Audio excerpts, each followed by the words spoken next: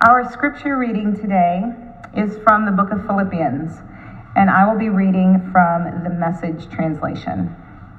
And while the Message translation sounds modern, the names are not, so we're going to work through that together. My dear, dear friends, I love you so much. I do want the very best for you. You make me feel such joy and fill me with such pride. Don't waver. Stay on track, steady in God. I urge Euodia and Syntyche to iron out their differences and make up. God doesn't want God's children holding grudges. And oh yes, Syzygus, since you're right there to help them work things out, do your best with them. These women worked for the Message hand in hand with Clement and me, and with the other veterans. They worked as hard as any of us. Remember, their names are also in the book of life. Celebrate God all day, every day. I mean, revel in God. Make it as clear as you can to all you meet that you're on their side, working with them, not against them. Help them see that God is about to arrive. God could show up any minute. Don't fret or worry. Instead of worrying, pray. Let petitions and praises shape your worries into prayers, letting God know your concerns. Before you know it, a sense of God's wholeness, everything coming together for good, will come and settle you down. It's wonderful what happens when Christ displaces worry at the center of your life. Summing it all up, friends, I'd say you'll do your best by filling your minds and meditating on things true, noble, reputable, authentic, compelling, gracious, the best, not the worst, the beautiful, not the ugly, things to praise, not things to curse. Put into practice what you learned from me, what you heard and you saw and you realized.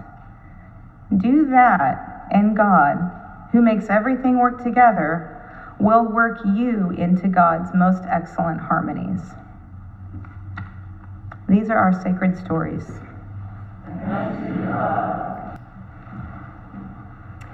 I've been thinking about identity recently. More specifically, I've been thinking about how powerful and motivating and comforting a firm sense of identity can be, but also how much pain and injury can be inflicted and received when we divide the world up into me and you, us and them.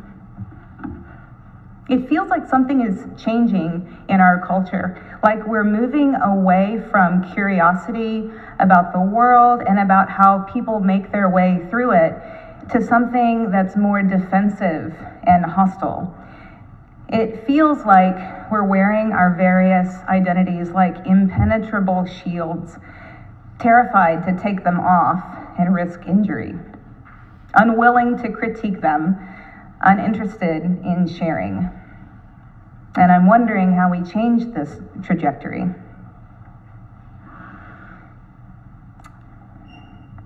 We gave towns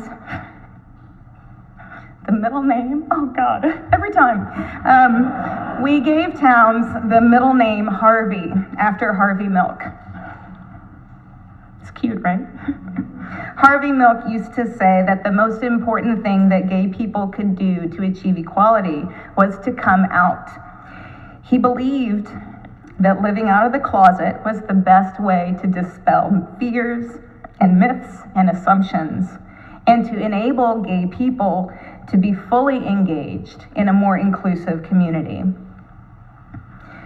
I think his vision was one where gay people could publicly add on their gayness to the various identities that they already had in place. It was the adding on that was important to do, to add to, not to take away. But I'm not sure things are working out as well as Harvey might have hoped.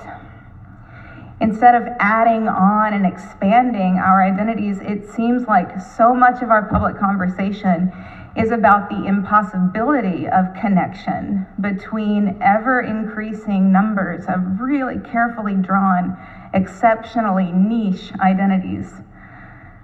We're all special snowflakes, right? So unique, so particular.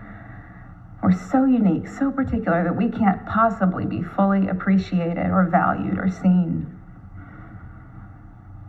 I think that places like Covenant have the potential to counter the pull toward this type of exclusivity by prioritizing what we do in the world rather than who we claim to be.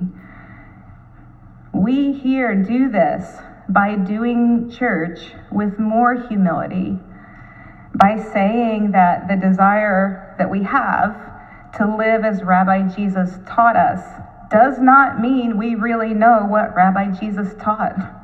There's a lot of confusing nonsense in our sacred stories. It means being a church where atheists and agnostics can sit in the sanctuary and know that no one is secretly hoping for them to change. It means being more interested in what we do for justice and love and peace than in questions about what we believe. To me, Covenant is a place where beautiful and wounded people come to take off their heavy identities that have weighed us, them, all of us down. We come to this place with these people, and we find that in setting down our certainty about who we are, we're better able to become something more beautiful together. We've got wounded Christians that come and heal and recover.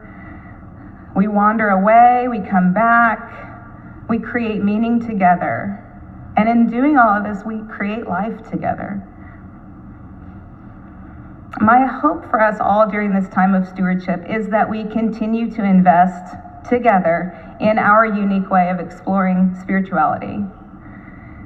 This is a special place, but not because we're right or the best or the most progressive or the most sincere.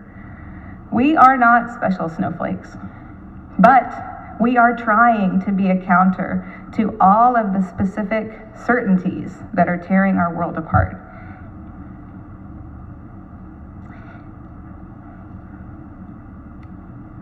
And that is a community that I'm proud to be part of.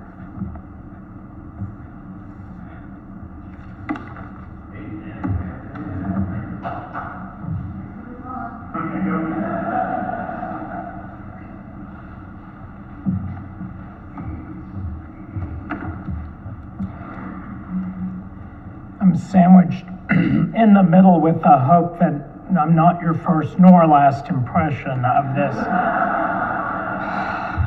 this proclamation. One of the issues that both our outreach committee and church council are currently focused on is finding ways to be more effective in getting the word out about Covenant. The ways we do outreach have evolved tremendously since I found Covenant in 1995. I was on the verge of turning 40 and was at a crossroads in my life. I wanted to make and maintain some big changes in my way of living, and I thought a church home might help. I found Covenant in an advertisement near the back of an issue of the now defunct print edition of the Houston Press. I don't remember other church ads in the press, but there was this intriguing ad for a church that called itself Baptist, but also was open to people of all racial and ethnic heritages, all sexual orientations, and all faith perspectives. I wasn't even a Baptist in my youth and hadn't attended church in over 2 decades, but I was intrigued and probably a little amused by a Baptist church that was that welcoming. The rest is history. It was the only church I visited. For years, when I told this story, people looked at me suspiciously, probably remembering that the personals in the back of the Houston Press were somewhat notorious. While I deny that's what happened, I will not deny that the Lord works in mysterious ways. Services in 1995 were held in the afternoon at Bel Air Christian Church in the Gulfton area. Almost from the start, I remember increasingly serious discussions of having our own building. Fundraising with a much smaller congregation began, and thanks to a few very generous individuals, including Richard Huff, for whom we have named our fellowship hall, this building and the one adjacent are a reality. It is hard to believe in retrospect that an even smaller giving community accomplished this. What I found at Covenant from the start was a church home where I wasn't talked down to. It was obvious to me that members had varying theological beliefs that was compatible with what I was hearing at 12-step meetings as God as you understand him. Soon, beginning to attend regularly, I was invited to participate in this community in other ways. Repeatedly, someone would reassure me that I didn't need to bring anything but my authentic self to any role I was asked to fill. I have, however, seen looks when I've been at this podium where some of you are obviously thinking, I wish he'd be just a little less himself sometime. That said, no one's taken the initiative to correct that situation, and here I am again. So, for the first time in nearly 3 decades of participation in Covenant, I'm serving on church council. This opportunity has allowed me greater awareness of the hard work that so many do for this community voluntarily. I can also more fully appreciate the fiscal challenges of a church our size and the strain we put on a small, capable, and dedicated paid staff to meet our needs as a community. When asked to speak today, I realized that I joined this journey at about the current halfway point. In that time, we have never been a community who is comfortable talking about, much less asking for money. I, however, am more personally committed to the message of Christ I hear and witness in this community than I have ever been. My sense is that our city, our nation, and our world desperately need communities of hope, especially when hope is so hard to muster individually. As I consider what difference I want to make in my remaining years and what small mark I would like to leave behind, I see that very connected to this community. Covenant has affirmed me and helped restore my faith in a church community. As we move toward the end of the short part of the annual calendar, when we actually do mention financial support, please give consideration to how you might add to the ripple that this community may make in the days and years ahead. Thank you. Amen.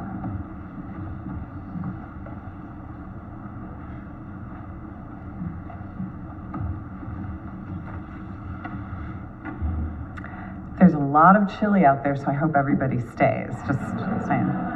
If I had to title my portion of today's proclamation, it would be Blessed Are the Gravy Makers.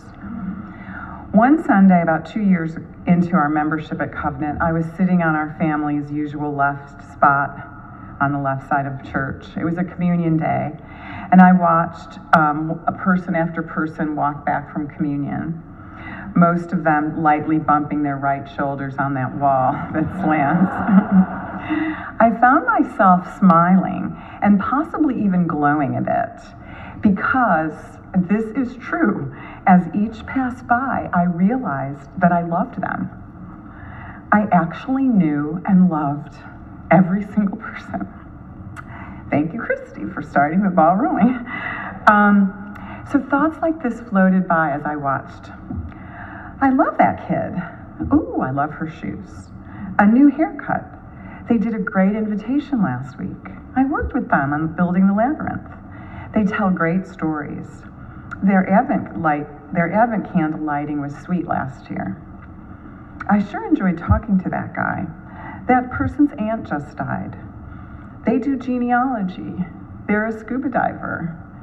They made the youth choir. They're going for Eagle Scout. The undercurrent to these decidedly non-spiritual oriented thoughts was admiration, but also sheer love. I puffed up smug at my luck. What are the odds that literally every person here is great and I love them? But then I considered that maybe it was only the left-endians.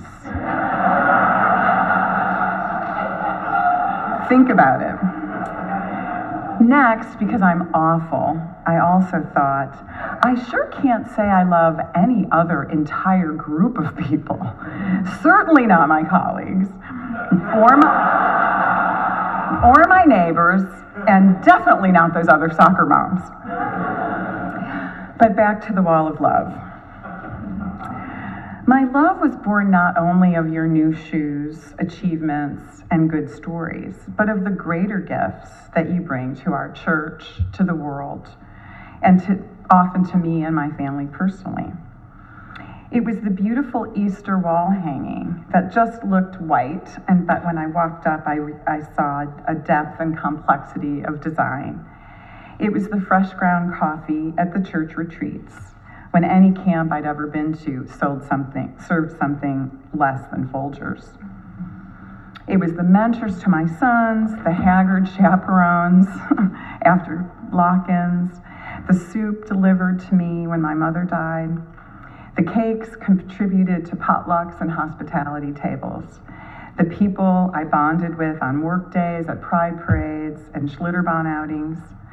People who were great, I found out, at party planning, tool using, poetry, plants, and on and on.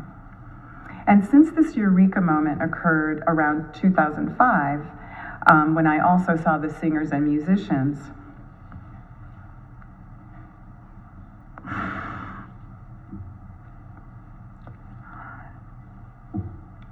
who partnered with Reagan, my late husband, I was thankful then, and I am still today, that Covenant became such a great haven for his strings and kick drum. All those gifts, I realized, just come, unasked for, like gravy, as my dad used to say, or like grace, as Laura might. No one asks for chocolate-coated cereal clusters at hospitality, but they show up. No one expects a stunning cello concerto, but there it is, or an impromptu tutorial on family trees. I never expected cards and letters and visits when my dad died, but they came. I'm sorry. They came, and they come, and they will come. Because people here listen, care, they know how to do things, they sign up, they show up, and they bring stuff. I love them, you, even you, on the right. So, where is this reverie of love leading to this simple point? My dad, who was no cook, assumed that gravy just came. And for him, actually, it did. But my mom, who knew that no gravy would grace the table unless someone whisked flour and milk into the meat drippings, and that someone was she. What we really need today are gravy makers, which is to say, bluntly, we need your pledge for what you plan to give this year so that we can meet our budget. So please, keep bringing all your unexpected talents and creativity and those clustery cereal items, but also help us plan ahead. So, grab your pledge card, write a number, and then if you can increase it a smidge, that would be great too. And keep showing up and bringing your wonderful, lovable selves. And watch out, because that side slants a bit on your way back. Thank you.